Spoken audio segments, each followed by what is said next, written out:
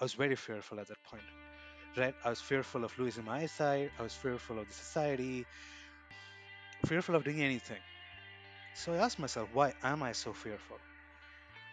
Like, what am I going to lose, basically? And I said to myself that I'm losing my eyesight, almost lost everything. The society makes fun of me, so very few people appreciate me. So not considered an A star, or no one's having any expectations from me. And then finally, I'm on the verge of committing suicide, so I have no expectations of myself. So I'm like, I'm in the lowest point that I can be at, right? Just death is written behind me, which is inevitable. I can't avoid it. So I was like, I'm at the lowest point, and it's only upwards from here. I only have opportunities to grab.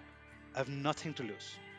That's the first thing that I told myself, and I'm very surprised I told myself that at that age, but I did, and that changed my perspective. And that's Kiran Anchan on this episode of Time to Sing Your Song. This is another great conversation that really puts life into perspective. I hate to admit it, but I often indulge and ruminate on things that aren't that important. And at the same time, I take for granted so many of the things that are foundational to the great life I'm living. Things like being active, listening to incredible music, tasting great food and wine, and seeing the beauty of this world. Unfortunately, Kieran lost his ability to see the beauty around him when he was a young boy. At the age of 9, Kieran began having challenges seeing what his teacher was writing on the board. Living in the Middle East 15 years ago made it difficult for him to understand what was really happening. He didn't have access to the information or doctors to tell him what was going on. Ultimately, he was diagnosed with a rare genetic disease that over time breaks down cells in the retina, slowly causing vision loss. By 15, Kieran was essentially blind, operating in a harsh world where there are far more bullies and guardian angels. It wasn't until nearly committing suicide that he was able, paradoxically, to find a reason to live. Kieran has become an inspirational young man in a very short period of time. He's only in his mid-20s, but as you'll hear, he's grounded, mature, and living a fulfilling life, much more than I was at his age. And he has achieved this while thriving in the corporate world, working of all things as a financial analyst. I still can't wrap my arms around how he makes it all work, but he does so with some pretty darn innovative approaches. If you're struggling with getting beyond a personal or physical setback, Kieran's story is for you. He shows that anything is possible, especially when you build a small network of really close friends. Adopt a mindset of what's possible versus what is holding you back, and live life like the precious gift that it is. As you listen to our conversation, pause and really think about what's holding you back in your life that you would benefit from a mindset shift. How do you treat people with limitations or disabilities? Do you hold them back, or do you unfairly treat them differently? How can you reframe your setbacks to focus on learning from the journey versus obsessing about the results?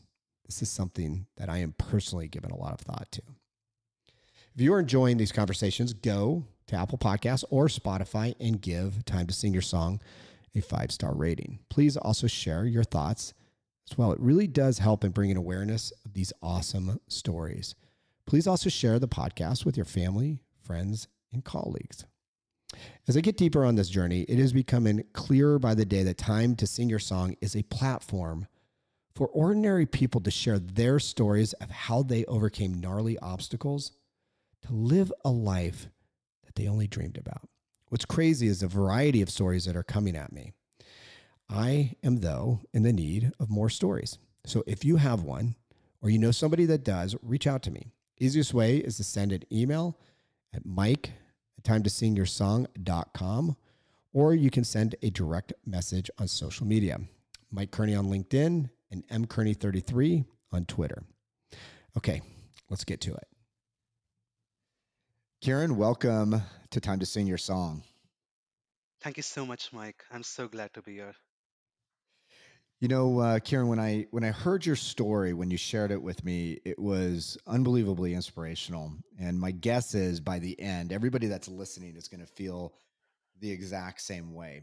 So let's start with your story. Take us back to when you were 9 years old, a young boy, when you lost your eyesight. What happened? Yes, Mike.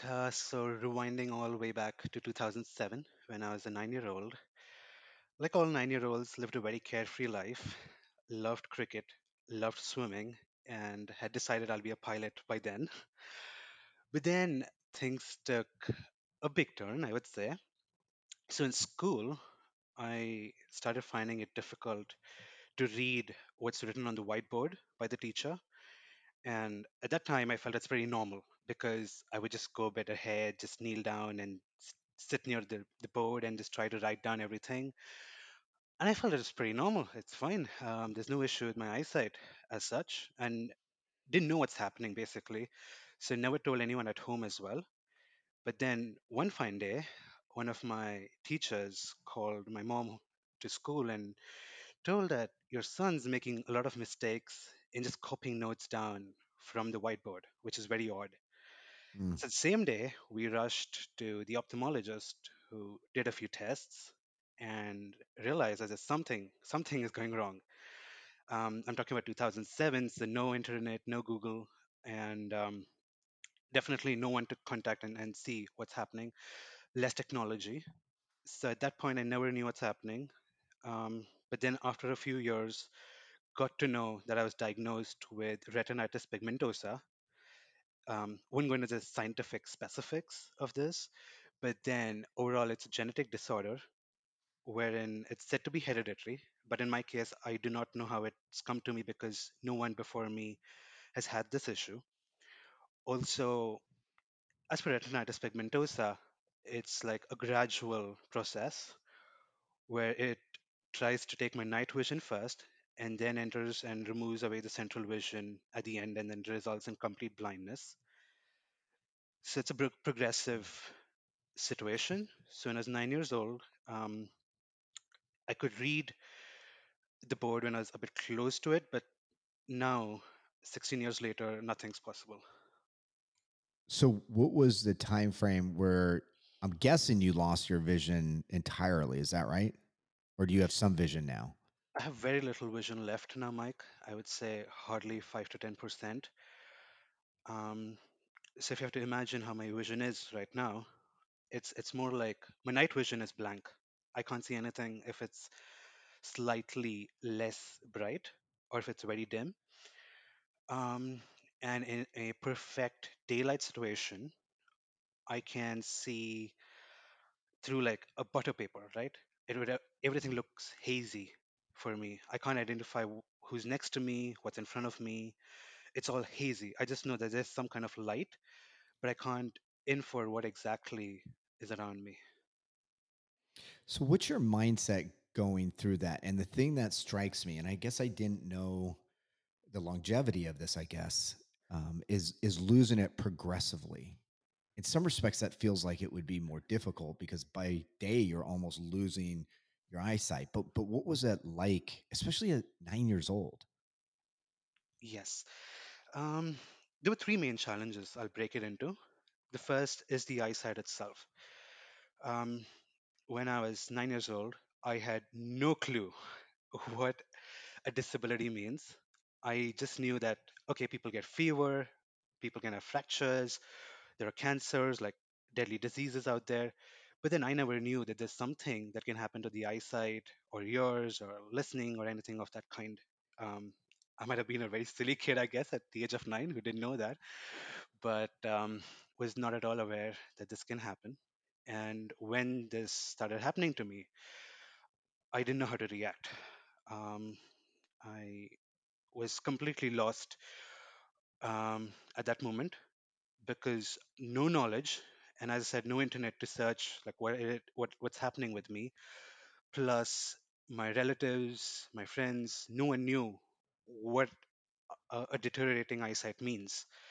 So it was very tough to even reach out to someone and tell that, hey, I'm not able to read or see something that's happening around me. Was your Um, doctor able to diagnose what was going on? Not at that time. Not at that So time. I spent my entire childhood in the Middle East at that time, and the city where I lived in had pretty limited technology to diagnose what exactly happened with me. Um, and at that time as well, there was very limited information on retinitis pigmentosa. Like now, there's more awareness, but at that point of time, it was very limited. So it was just told to me that you're going to lose your vision over time. That was the only thing that was told to me. And I, as a kid, didn't know how to react. I didn't know what's going to even happen to me. And as time passed, I could clearly notice the deterioration in my eyesight. Um, Kept losing it day by day, month by month. Over years, I could notice like I couldn't read the board. Then slowly, I couldn't identify colors. Then I struggled in darkness. I realized then I can't even see people around me as time progressed. I think the worst deterioration happened for me was in um, 2012, 2013, when I was like around 14, 15 years old. I think within 6 months, I lost majority of my eyesight. It was a clean sweep. I could clearly notice the change that happened just within 6 months' time. It was too drastic. And that put me in a very bad state of mind those 6 months. So that was one Hey, issue. hey, Karen. Before we move on, a couple things. One is you're going through this. I'm basically restating what you just said, but I just want to make it clear for everybody that you're losing your eyesight, and you don't necessarily know why. And you also indicated before that you didn't even necessarily know what a disability was, and so you're going through this with very little knowledge of what's happening. Yes, yes, Mike. Ugh. No knowledge at all what's happening, what I'm going through. Um, and that brought me to the second issue was the society because I had no one to talk to and tell openly that, hey, I'm here and I'm struggling. Just putting my hand up and saying because um, mom was too sensitive about it.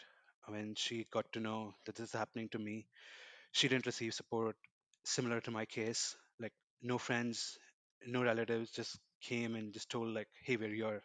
Everyone just openly just told like, "We don't have anyone who's had an eye issue before, so we can't help you out with this." And everyone just lifted your hands up. Um, Ugh. Society was very harsh on me, to be honest, because in school everyone's immature, and everyone took a stab to make fun of me. Um, People would impersonate the way I read because since I couldn't read, as I said earlier, I used to go really close to the textbook. Like my face would be literally touching the sheet, and everyone used to impersonate the way I used to read. Many people would openly scream out blind. I don't mind people calling me blind, but it's about the tonality in which it's told to me. Um, Someone would just point, like, tell me, oh, Kiran, there's a chair out there, but there would never be a chair, and I'd just fall down. So, a lot of bullying, I would say, in school. Um, and it keeps going on. It was there even when I was searching for a job. The employers were very open to tell me that I feel you have all the knowledge, Kiran, but then with this eyesight, no one's going to give you a job in the entire world. In fact, I was searching for a job for 2 years, 23 rejections, and then finally now I'm happily working with a pretty big corporation all over the world. And you're in India now, right? Yes, yes, I'm in India now. So I've been to India many times. Were there any unique aspects that you think are particular to India, or you also indicated the Middle East, meaning that if you had experienced this maybe in a Western country versus India, do you think there were any stark differences? I wouldn't say there would be much difference between the two. it would be almost the same because when you go back 2007s or early 2010s, um, there's not a lot of awareness regarding the disability, any disability for that matter. Right. So I feel it would have been the same any country I would have been in. And now the situation's much better. Let me, like, I can speak for, let me say, Oman, where I was in, or even in India, where I'm now. Was there was there somebody that was there for you? It sounds like obviously your friends or not even friends, the kids in school were not very nice. Your mom was trying to deal with it. You probably your extended family didn't know what was going on, as you indicated. Was there somebody that ultimately came into the picture that was really important to your progress and to figuring all of this out? Definitely my mom. Um, Your mom. It's always the so, mom. yes, it's always the mom. So, in the beginning, yeah, she was very concerned and she was taken aback by this issue. But then later on, she made up her mind that come what may, I have to become something in life. And she understood for that she has to sacrifice a lot of things. She has to prioritize me over my sister or over other tasks that she's doing, but she was open to do that. She was always there, and she will always be there with me going forward as well. Um, in How did every that sense, impact I would your say. relationship with your brother or your sister? I don't know how many brothers and sisters you have, but did it impact your relationship with them? I have just one sister, elder one, Okay. and she was in India when I was in the Middle East, so pretty distant. But then, as time progressed, she also realized that I'm having this issue and I need help. And she's always been a pillar of strength next to my mom, for sure.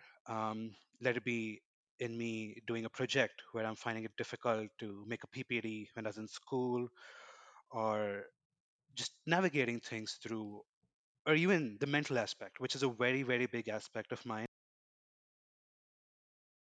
That was something that I feel my sister inculcated a lot into me. So she as well was a big pillar of support. And I had one best friend of mine in school who was always standing by my side. Days were bad, very bad, and even worse. There were hardly good days for, I think, 6 to 7 years straight. But this best friend of mine, day in, day out, was always there with me through the tough times.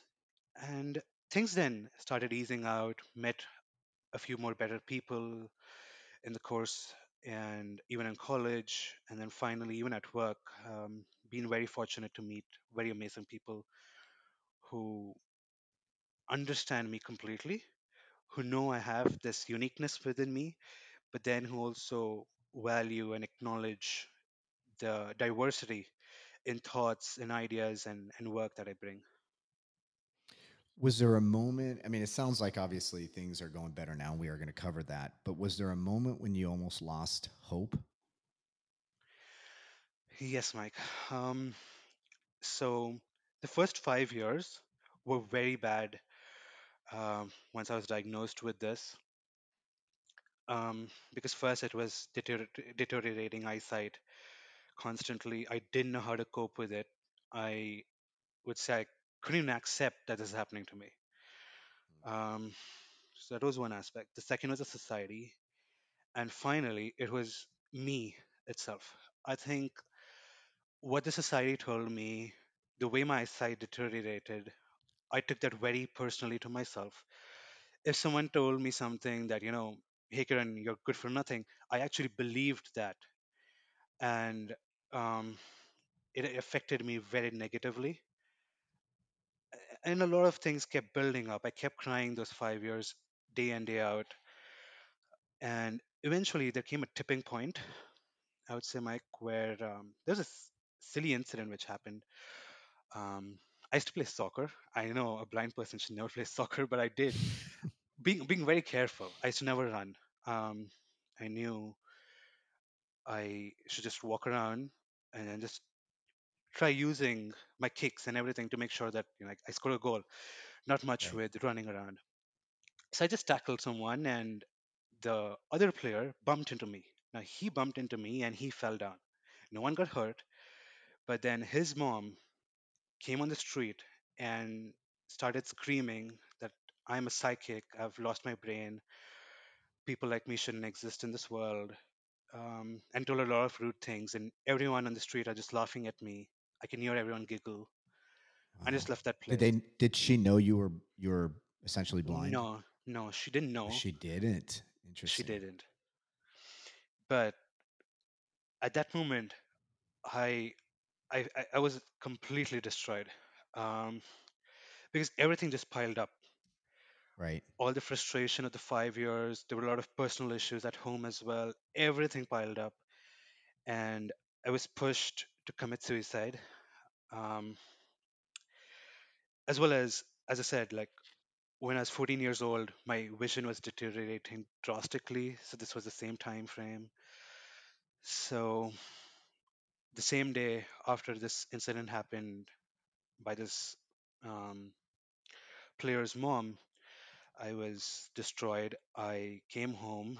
I grabbed a knife in my hand and was ready to end my story at that time. But at that time, just one voice spoke in my head, and that was my mom's voice, which screamed, "No, don't do this to yourself." And my hand slipped, and I dropped the knife down. Hmm. I cried, cried, cried, and for 2 weeks, I didn't speak a word. I didn't speak to my mom. I didn't speak to anyone. But then those 2 weeks, I must say, made me think a lot about myself. Hmm. I think a lot of things I was getting wrong in the last 5 years before this incident happened. And why I'm saying wrong is because if I'm going to commit suicide, definitely there's something wrong, right, in my mindset. Right. So I Right. felt I need to fix everything that I'm doing right now to be in a state where I can live a life, um, that my mom wants to, that I want to, that everyone wants to aspire to be. Um, and I felt at that moment that I can't die, right? I held a knife, but then my mom's voice stopped me in my head. So it's never going to happen again. And I have to find out ways to improve and to be the person she wants me to be. Hmm. I'm curious, Karen. There's a lot of questions I'm going to have later about what you learn and what you do, but I think this is an important point in this conversation about the fact that things got so bad that you thought about taking your life. And what's interesting to me is you were doing things. I mean, here you are playing soccer, where you have limited or really no eyesight. So that's something to congratulate you on. But then this incident happened. But then you decided, because you heard your mom, not to take your life. And unfortunately, nowadays, there's a lot of people that get to that same point, and sometimes people do take their lives. So if somebody was listening to this that was really down and even suicidal, what would you tell them? One thing that I've realized, Mike, is that we are very fortunate to be human beings Hmm. and to live this life the way we can, right? Relationships, um, emotions, and experience the nature on its own. So when we ever get low, we must realize how gifted we are at the same time. I agree, everyone's going through a lot of pain in their life, but then it's important to realize that it's a gift that we have got from God or the universe, and everything happens for a good reason. We may not realize it at that moment, but then after some time, we do realize it, that whatever happened happened for a reason. And the other thing that I would definitely say is never ever lose self belief. Like, you can lose everything, um, lose discipline, lose time management, lose everything, but never ever lose self belief. It's the most important thing that we can hold. It can do miracles if we just believe in ourselves. How did you get to a point though where you're young, you're being ostracized by your friends and community, and then ultimately you determine that life is a gift? And one would argue that's kind of odd because it may be a gift, but you're obviously dealing with something really difficult. How did you get to that point where you realize that life truly is a gift, even though you're battling these challenges? Um, I would say once I changed my mentality towards looking towards the disability, it changed my perspective. It gave me a lot more purpose in what I want to achieve, how I want my life to be planned out. So that gave me a lot more clarity. And the other thing that made me feel life as a gift is the people I met post Mm. um, the suicide trial. I have to say, um, Do you think you mo- opened yourself up then to people that may have been there before? You just weren't willing or open to connecting or engaging with them? yes, I did, but not with the same people who made fun of me. But over the course, organically, I met people somehow. Met people at school, met people at college, who I just struck a bond with automatically. Um, and even at work. So just met amazing people along the way who kept teaching me nuggets of life. I learned from them, and that's what made me feel that life is a gift. There are challenges. Everyone's going to have challenges, but then there's no fun without challenges, is what I realized. Right? Just imagine a roller coaster, right? If the roller coaster does not go fast up and down, there's no fun of the ride. And the same thing goes with life. Life is fun only if there are challenges. There's no fun if it's a Oh, straight line. you just hit on something that is probably my number one core belief, and that is that you can't live a good life if you haven't had obstacles to overcome. Which this is a great segue because what I really want to talk to now about now is some of the things that you did to overcome the challenges. So it sounds like this moment where you almost committed suicide and you had this complete mindset shift was a seminal moment in your life. And then it also sounds like you began to open yourself to meeting new people who were giving you these insights into life. So I want to just start there. Just with some of these folks that you engaged with, is there somebody, and you don't need to call out their name, but is there an interaction that you had where you really did pull away a nugget? I'm really curious about maybe what are some of those insights or perspectives that they may have shared that have lasted with you to this day. Yep.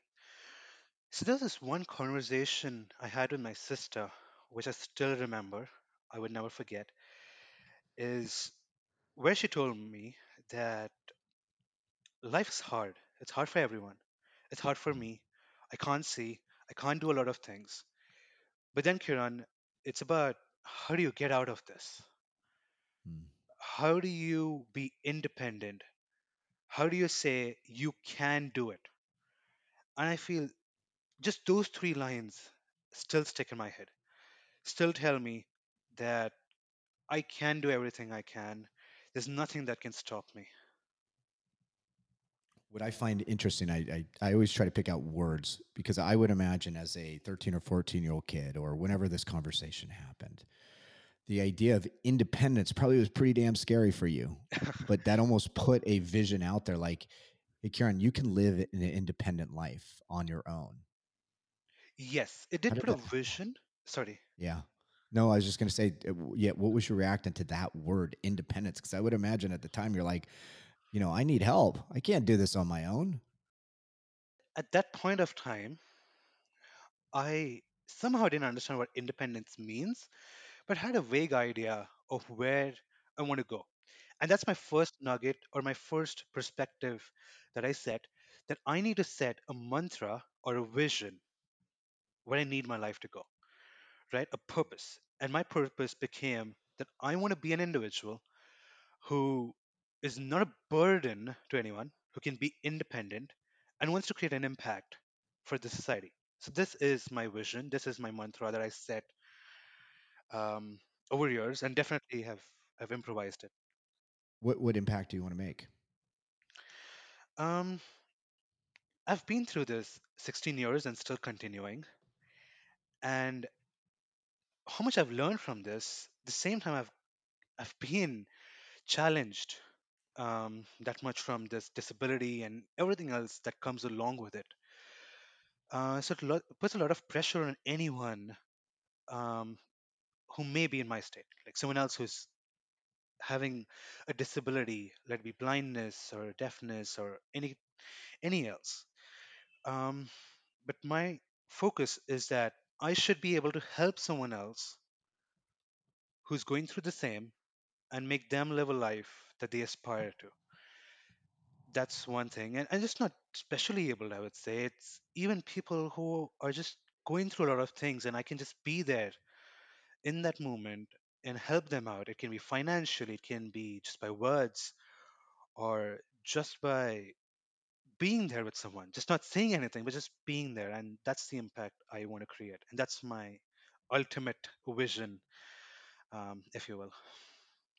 And when you're in that position to be there, whether you're sharing advice and guidance, helping somebody out, or just being there just in spirit, what does that do for you now personally? Um, Honestly, I am someone who does not look at my personal objectives and what I want to get out of something. Um, it's something I truly want to do out of complete dis self interest. I do not want to have any self interest while doing such an activity with anyone, let it be a friend or an unknown. Just want to do it selflessly. You may want to do it selflessly, but do you believe that that's part of your, not recovery, but the way in which you're able to navigate this life and feel like you're making an impact? Because what I would argue is, while you may be doing it selflessly, I would think that somebody that's in your position, which I've never been, but I have been in a position where I've got knocked on my ass and used opportunities to help others, and it does make me feel like I'm giving back based on the experiences that I've had, and it makes me feel, I don't know, fulfilled, I guess, if you will, more so than many other things. Is there a belief that you've got that because now you're putting yourself out there and helping people, that it's helping you live a life that's purposeful and meaningful and maybe even fulfills you? Um, yes, I would definitely say yes. A definitely more meaningful life by helping people out, by being there. Because um, when I was going through a rough patch, there were people who were there with me, even though just three or four, but there were. Um, I can easily think that they also could have just left their hands and said, "Hey, Kiran, just live alone," right? But they didn't. Right. They stayed with me, and I definitely appreciate and acknowledge that support that I received, and want to give back the same for someone else who may have the same issue or something else, but just be there eventually for them. Yeah, it's weird that in certain respect, in order to heal, you need to help, which seems so incongruent because it's like, well, actually, I need help. But it feels like, and it's not just through your story, it's through others that I've had in my own personal experiences, that those times where we're really struggling, paradoxically, when we help other people, it actually makes us better in the end. And I think that's what I'm hearing from you. Yes. Obviously, I think the thing that is inspirational to me is that you're not doing it because this is the outcome you're looking for, but I do think it helps us on our journey. And the reason why I'm raising this is that if somebody is struggling right now, the last thing that's probably going through their mind is, hey, if I help somebody else, it may actually help me in my situation. And I think that's oftentimes the case.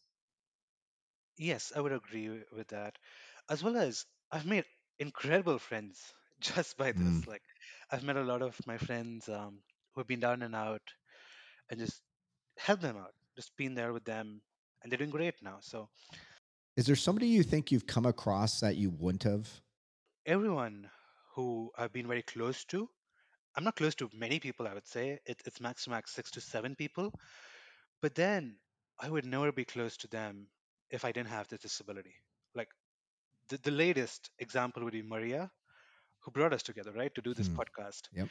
She's had a big impact on me, and I would definitely say that I wouldn't have been so close to her if this disability wasn't there. So that's an advantage or a pro of me being disabled, I guess. What I find, I don't know if this is true for you, but in my darkest times is where I oftentimes create my deepest relationships, meaning not surface level. I don't like surface level friendships, Yes. relationships. I like where I could really share what's going on and I can have a real conversation with somebody. And so for me, and I'd be curious if this is the case for you, is that I think I have found that in my most challenging times is where I create my best relationships. I agree. I completely agree. Like, I got very close with my mom, my sister, and my best friend during the toughest times because one, they were there with me all the while, talking to me, advising me, helping me. So we became very close. So I definitely agree with that. Is there something that you tried that in retrospect didn't work? Like something that you thought would have been a path to take that, if I were to do it all over again, I wouldn't. That's an interesting question. Um, I feel in the beginning, I tried to be someone else who I wasn't. What I mean by Mm. that is I tried to pretend that everything is good in front of the world and I have no eyesight issue. I'm like everyone else. And I feel that's the biggest mistake I committed.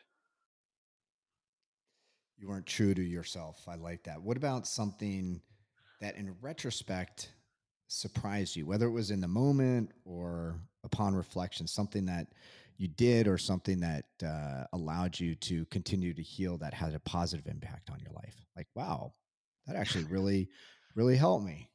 Is there anything there? Yes.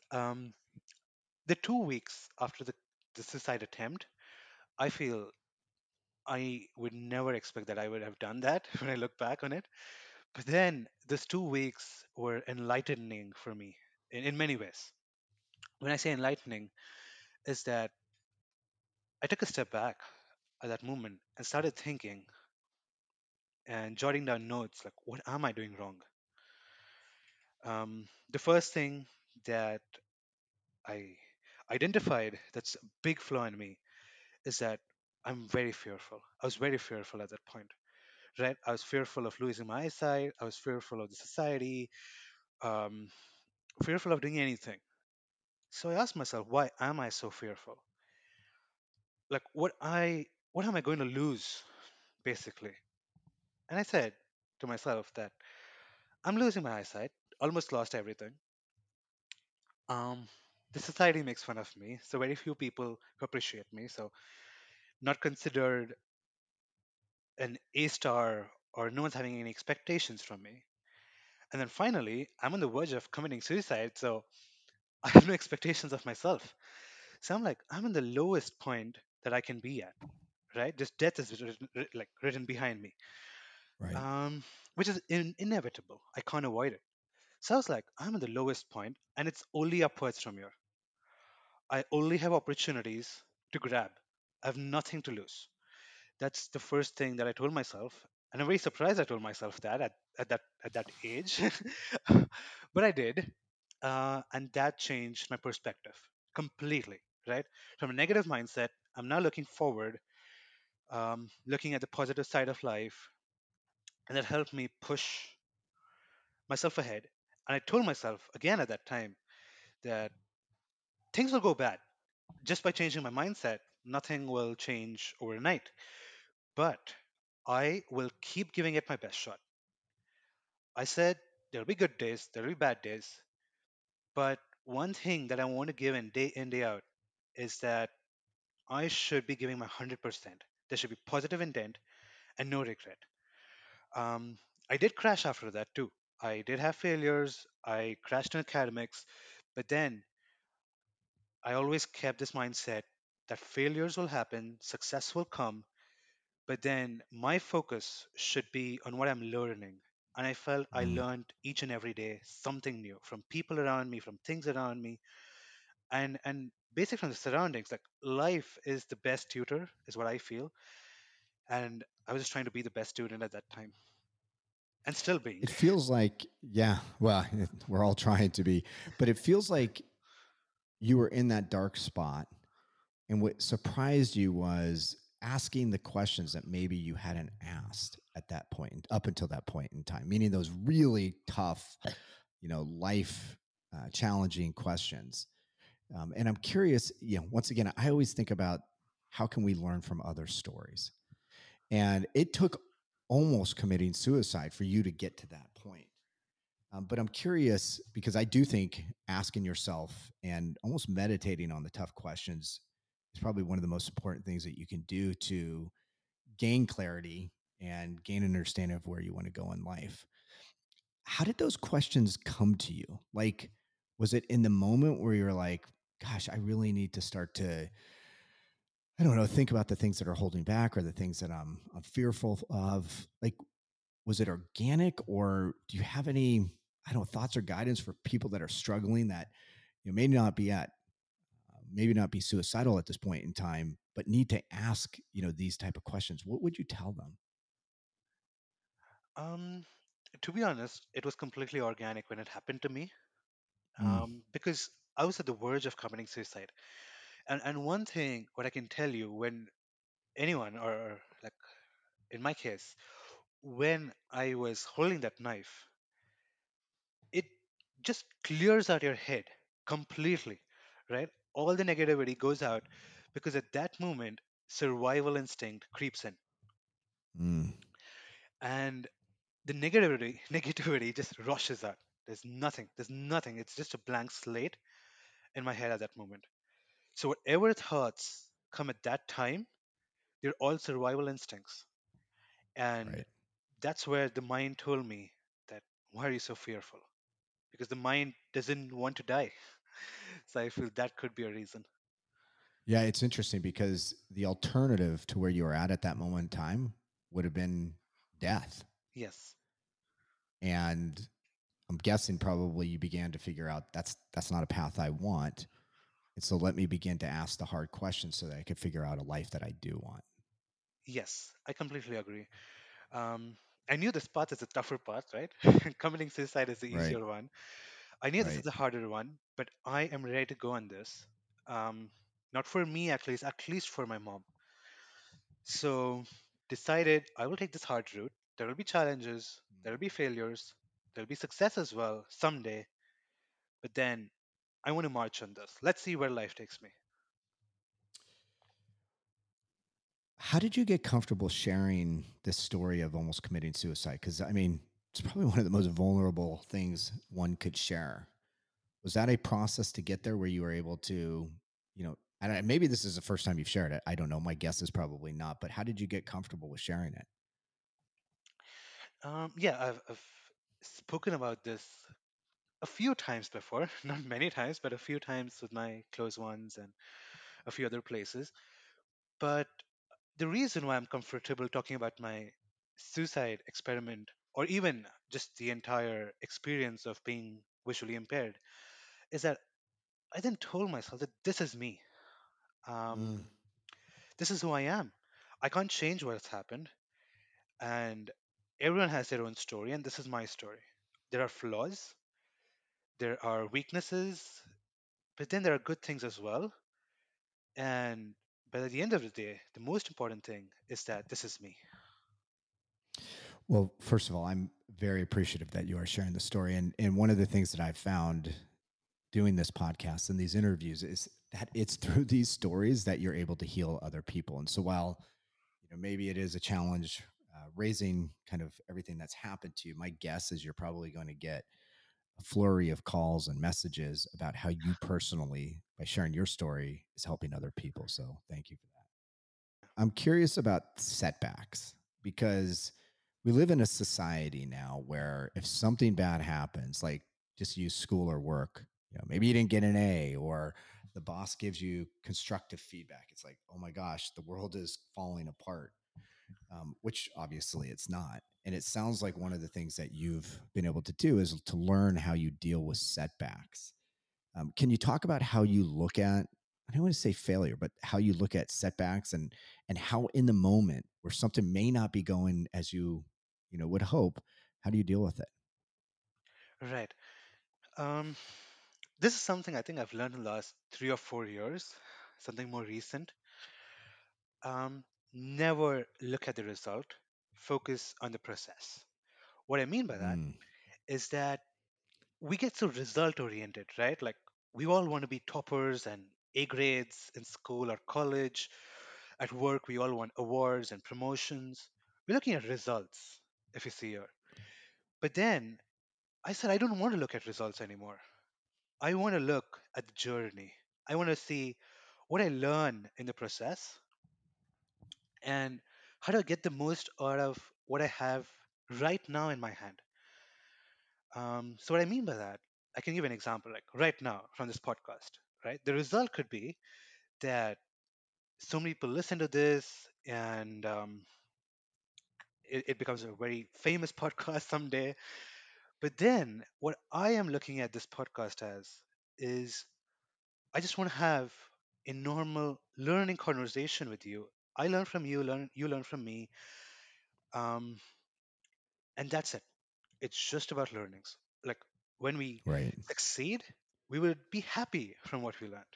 When we fail, we'll be sad from what we learned. But at the end of the day, the denominator has to be learnings. If we're not learning every day, I think we're doing something very wrong. And Yeah. how do we deal with failure? I think for me, at least, failure has taught me more than success. Um, like committing suicide, right? I would ask Yeah. you, has success really taught you anything? That's my argument. Like when you do something well, do you step back and go, "Oh, look at all that I learned that I'll change or do better in the future"? You don't. It's like No. it's like you only do it when you get knocked on your ass. I say, Yes, I agree with that. So failures are needed. That's how we become a yeah, better professional, a better person, and most importantly, a better human being. absolutely. Hey, Karen, what does a day in your life look like now? Because I mean, let's be honest. I can't imagine, especially working kind of in a white collar environment where it's all about information, discerning information, communicating information, coming up with ideas. How do you do that? In the state you're in. So, like, what does life look like for you? Right now, I am working in one of the biggest firms, and my work's oriented towards financial planning and analysis. So, as the name sounds, there's a lot of Excel because I look into the books. Like, yeah. So yeah, and I Um, want you to get into like how do you actually do that? Like I'm just trying to like figure yeah, out like are there yes, special programs or what's the way in which you are able to be effective? yes. So one thing is getting the mindset right, right?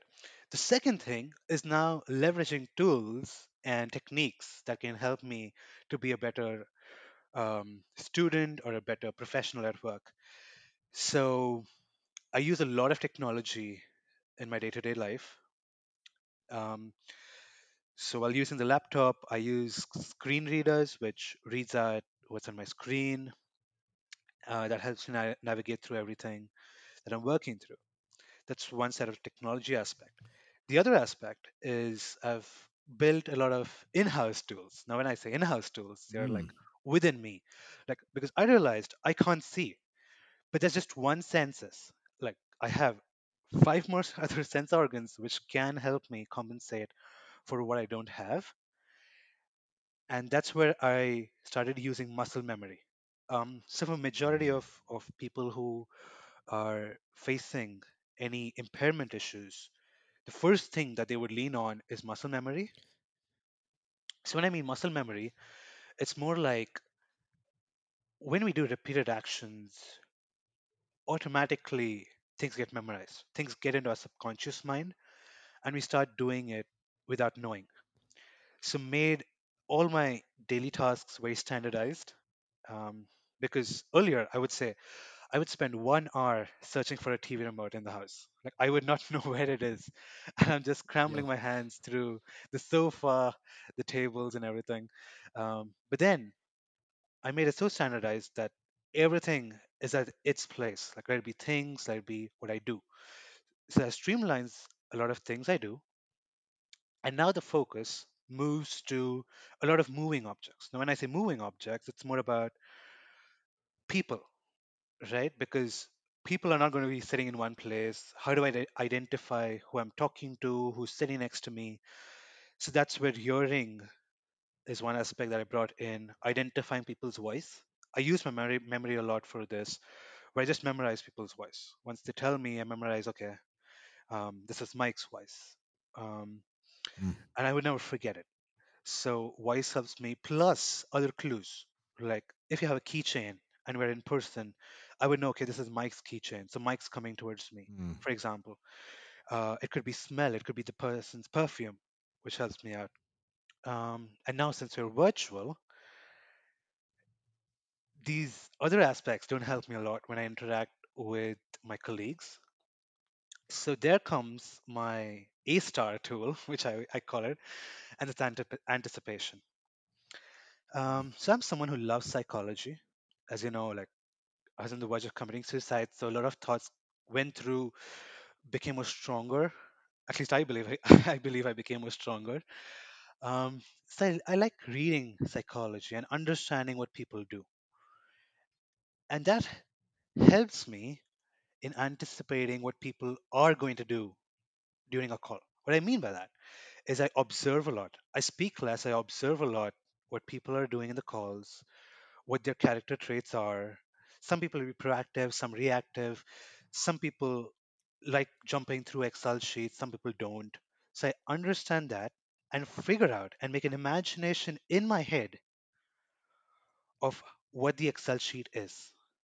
So I'm basically building like a secondary universe or metaverse, as we call it now, in my mind, where I'm building an Excel sheet just based on what the person's saying on the call and how much I've observed from them. What are they talking about? So it's all about anticipation nowadays. So it's just trying to be ahead of the game, I would say. I love this because so many of the things that you have talked about are what I would say are limitations in the way that I operate, really hearing and listening, right?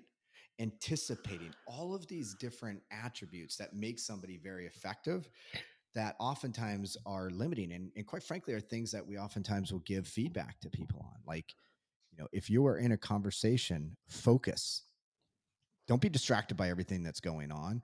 And it sounds like what you've been able to do is take one of your limitations, the lack of eyesight, and you've been able to develop other capabilities that you may otherwise wouldn't have. Yes, yes, definitely. I wouldn't have focused so much on listening. Yeah. Anticipation is a forethought, I guess. If I had good Yeah. eyesight, I guess.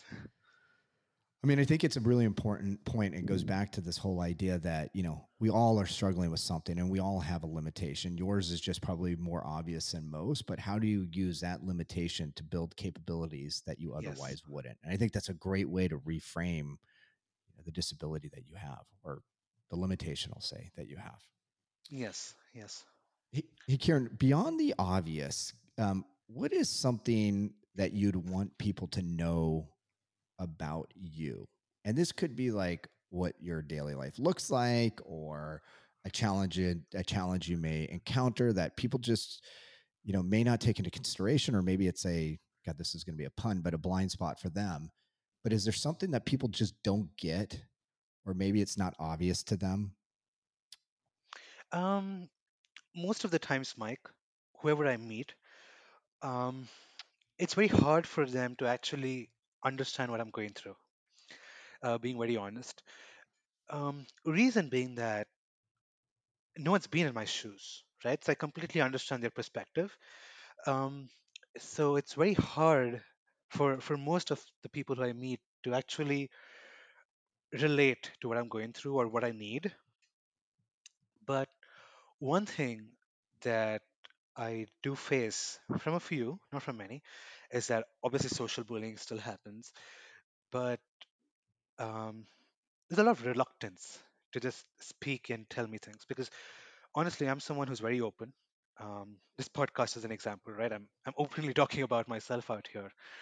But then many people are just reluctant to ask me a question. I can make out, I can anticipate they want to ask me. It's on the tip of their tongue, but they don't want to. So that's the only request, or I would say I want someone to do. Just be open with me. I don't mind it. Are you saying do they treat you differently sometimes, do you think? No, not differently.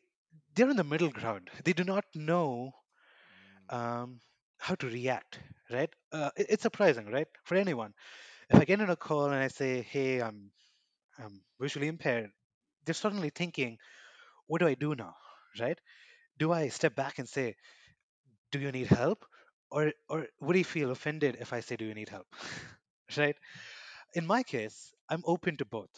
Um, but one thing which I want everyone to do with anyone who's specially able is give love and respect. That's the minimum that we want, that any specially able Mm. person wants. We're not looking to be differentiated, right? Just because I am blind, I do not want someone to be more appreciative or more loving to me. Be equal to everyone, and it's just being open.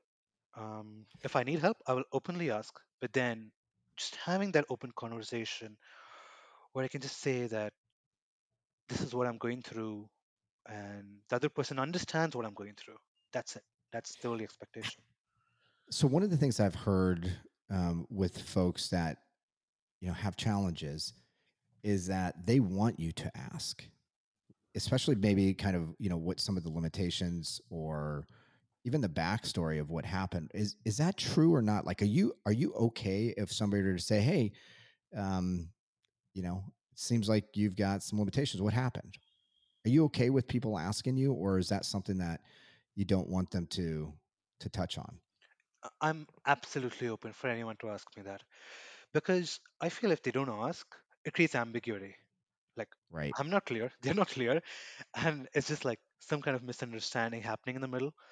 So I'm very much open to discuss.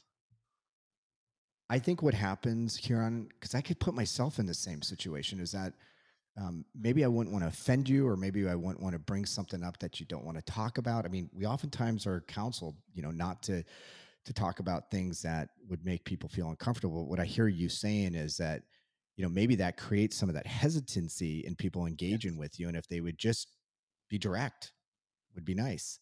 Yes, it's just about being direct and again packaging the message in the right way, right? If someone's just going to come Totally. knock my shoulder off and say, "Hey, why are you blind?" That's not going to work. Right. But if somebody had empathy and said, "Hey, listen, Yes, what happened?" You'd be okay with that. I would definitely I would because I know they're coming from a good place. What about somebody asking you, and let's talk about this at work, a thing to do, making a request. Kieran, could you do that financial analysis, or can you get me that number, or whatever it is in the world that you operate? How do you think about that in comparison to them asking somebody that's at the same level, that has the same job title? What's your perspective on them not holding back on the same requests that they would have for somebody else? I love that. I literally love when there's no discrimination, right? Right. 'Cause that's what I have in my team. Um, no one differentiates me that, oh, Kiran, you can't see, so you get the easier task. No one does that. I get the same equivalent task that anyone else would get. In fact, sometimes better. My boss gives me much better tasks, I feel it sometimes. But then that's what I love because I'm in an environment where I feel like I'm being judged not for my eyesight, but for the other aspects that I'm bringing on the table, and I feel valued. Right. I think that's a really important point because I think there's a lot of people out there, and I would put this potentially, I'd hate to say this, but I could put myself in that camp. It's like, oh God, poor guy, he can't see. Let me figure out the things that I should give him. Like, I'm almost the arbiter of what you can do. And that's the wrong way of going about it.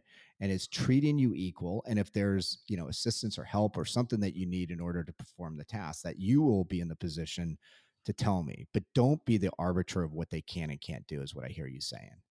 Yes, Mike. In fact, in the beginning, when I just joined this team, the first thing I told my teammates is that I am visually impaired and I have just one request: don't treat me differently. That's my only request. I have no special accommodations or anything else. I just have one request: don't treat me differently. That's great. That's great. What gives you joy nowadays? I would say the life. Uh, this is what gives me joy. There are challenges now as well. There are tough days now as well. But I'm very grateful for what I've learned over the course, and still learning. The people I meet, I feel this is my real joy. And I want to take it a step notch, as I said earlier, by having such conversations with more and more people, being there for them. That's my key aspect. Because, as I said, I was fortunate to have two, three people with me during my tough times, and now I want to be that person with other people during their tough times. Um, and I've been fortunate that I've been able to do it for like a few people, but then I don't want to stop. I want to help as much as people I can. This is going to be the most unfair question ever. So you don't need to answer it. But if you're to roll the clock for 10, 15, 20 years, what impact do you really want to make?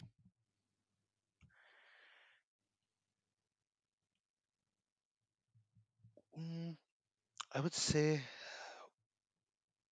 seeing,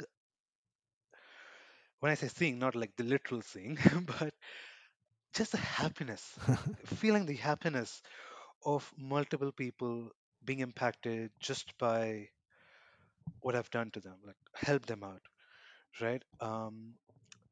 It doesn't give me satisfaction. It should not give me fulfillment. As I said earlier, I want to do it completely selflessly. But I just want to have that impact because when I feel like, we all are privileged to be human beings, is what I feel. We could have been an animal as well, right? But when we are a human being, it's important that we create an impact on society at the end of the day.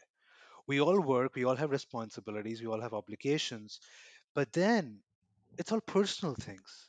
There has to be something that has a wider impact on everyone. And that's what I believe I should do.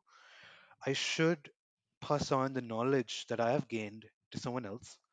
And someone else passes on the knowledge to me and then take nuggets and then make the society a better place to live in.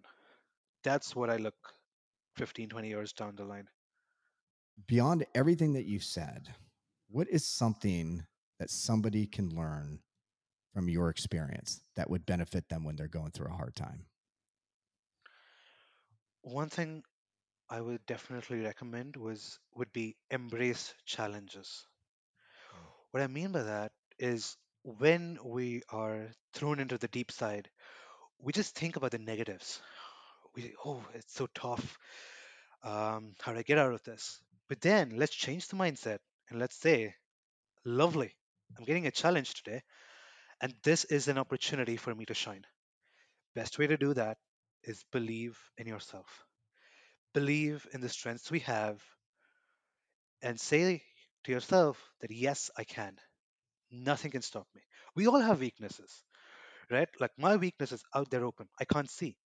But if I just focus my complete attention on my disability, I'll go nowhere in life. I have to focus on strengths, and I recommend the same to everyone else. Focus on the strengths, and again, please do not be result oriented. Enjoy the process. Like when Mm. I used to even teach students when I was studying, like to help them out better again. And I used to just give one advice is don't go to the exam room thinking you're going to fail and what the result will be and all. Go there as a party. Go there in like you're going to enjoy a party for 3 hours and come out happy. Yeah. Things will be bad, things will be good, but learn something every day. Yeah, I think one of the key things that you're saying, even beyond the belief aspect, which I completely agree with, is that you need to take action. And I think, and I'd love to get your thoughts on this. One of the things that I oftentimes see is that when people are in a hard situation, getting even to the point where they believe, oh, I could create a better life or I could do something better is one thing, but actually doing it, in my experience, is maybe even more important because one of the things that I've found is the second you take action, you get insight or you get information, maybe is a better way of saying it. Oh, that worked really well. Let's keep doing it. oh, that didn't work so well. Let's adjust. But if you're not acting and you're not moving forward, you're not going to get to where you need to get to. And that is like one of the most simplistic statements I know one could ever make. But what holds people back, at least in my experience, is just not doing it. And so getting off your ass and doing whatever it is you need to do is critical, in addition to, having the right mindset. What's your thoughts on that? I completely agree with this, Mike, because in today's day and age, like we have so much social media, like everyone listens to Simon Sinek, right? But then it's about implementation, Right. about what actions we listen or what our mind tells us. So I completely agree. It's about mindset is there, but then we have to turn it into action, and I completely agree. We have to bring the discipline within us that I'll take this tough path and I'll bring the discipline within myself to achieve um, the outcomes where this path takes me to. So, two things you've talked about today are, first of all, building a network of people that are there for you, that can really help you, that can advise you, that could guide you, that could just listen to you. You talked about your sister, your mom, and some of these other relationships. But there's also this idea of self reliance, like, I need to do it on my own as well. And so, thinking about your experiences and thinking about any advice you would have for, folks that are listening, how should people balance this notion of self-reliance versus depending on others? Interesting question. Um, One thing that we all must be open to is that there's no harm asking for help when we are completely down and out. So, to elaborate more on that, self reliance should be a personal vision for everyone where we should be knowing how to manage ourselves mentally and physically, right? Do our daily routine tasks as well as be able to manage our mind. But at times, we'll always be in a position where we're not able to move, we're not able to take action. And that's where, when you're completely out of the game, that's when you should look into taking help from someone else. Now, again, when we talk about taking help from someone else, it's very important to know from whom we're taking help from, right? Mm. Um, because in my case, um, society has been pretty harsh on me uh, for the beginning years at least. So, one thing that I understood is do not go everywhere asking for help. Do not go everywhere for advice because if you're going to do that, you'll end up going to listen to advices from 8 billion people on this planet, which is not going to help us. Prioritize or focus just on 3 or 4 people who you trust the most. Listen to them. And that's where help comes from, right? When you depend on these 3, 4 people because they depend on me as well. That's when that relationship gets created, and that's when we can just move forward both ways. Not just me, but even the person from whom I'm asking help from. I totally agree with that. I think that idea of being extremely discerning in where you go for help is important. The one thing I would also add is that sometimes, at least this is my experience, this may not be yours, but sometimes you find those people in the most unlikeliest of places. Meaning, like, something bad happens in your life, you're like, oh, I know exactly who I need to go to. And oftentimes that's like existing family and friends. But what I've found, especially in times that I've had where it's been difficult, it's people that I didn't necessarily have that deep of a friendship with, but there was a connection that was built over time because they were there for me. And they gave me exactly what I needed at that moment. And so, what I would say is don't necessarily just go to the people that are around you. There may be people that can help you that you don't even know are out there. And then the other thing is sometimes those people are going to tell you things that you may not want to hear in that moment, and that's not bad. And I've appreciated that quite a bit. Yes, that's an interesting point, and I completely agree with that too. Because um, sometimes reality or truth is always sour. It's not going to be sweet Yeah. all the time. uh, but it's good when someone gives us that feedback, right? Like it's straight from the heart. It's not sugar coated in any way. So I appreciate that too. Um, So, Kieran, second to last question. How can somebody make peace from a life altering event? Because when I listened to your story, obviously you had this challenge when you were 9 years old. You had a really rough 5 years. You started to figure things out. You've made peace with your life now. What would you say somebody should consider or should do when they have a life altering event, which could be many different things? How can they make peace from that? I would say it's all about perspective, whether you see the cup half cup empty or half cup full.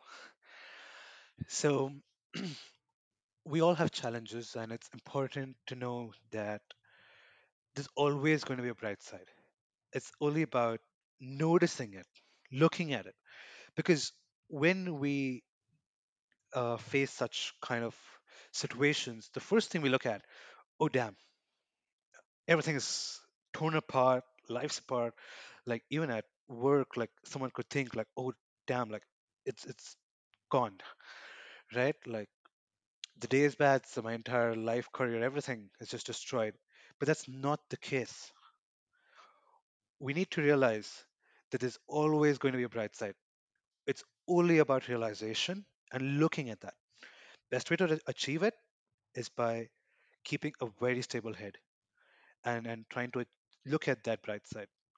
So I'd always say it's all about looking at the bright side and take action to move towards that bright side. Um, Days will be bad. I'm not saying everything will get resolved in a day's time, but then we will see results someday. Till that day, be confident in ourselves and push hard as much as we can. Keep working hard. We'll fall, but you have to tell yourself, I'll stand up again the next day. Yeah, I mean, I think one thing that's clear is you cannot, not you, but just a proverbial you cannot avoid challenges, obstacles, bad things happening in life. No chance. And I think one of the things that we've established, and once again, I think this has been established by other guests and many other stories in life, is that obstacles and challenges actually are the good things in life because it's actually what gives in that discomfort the ability to grow.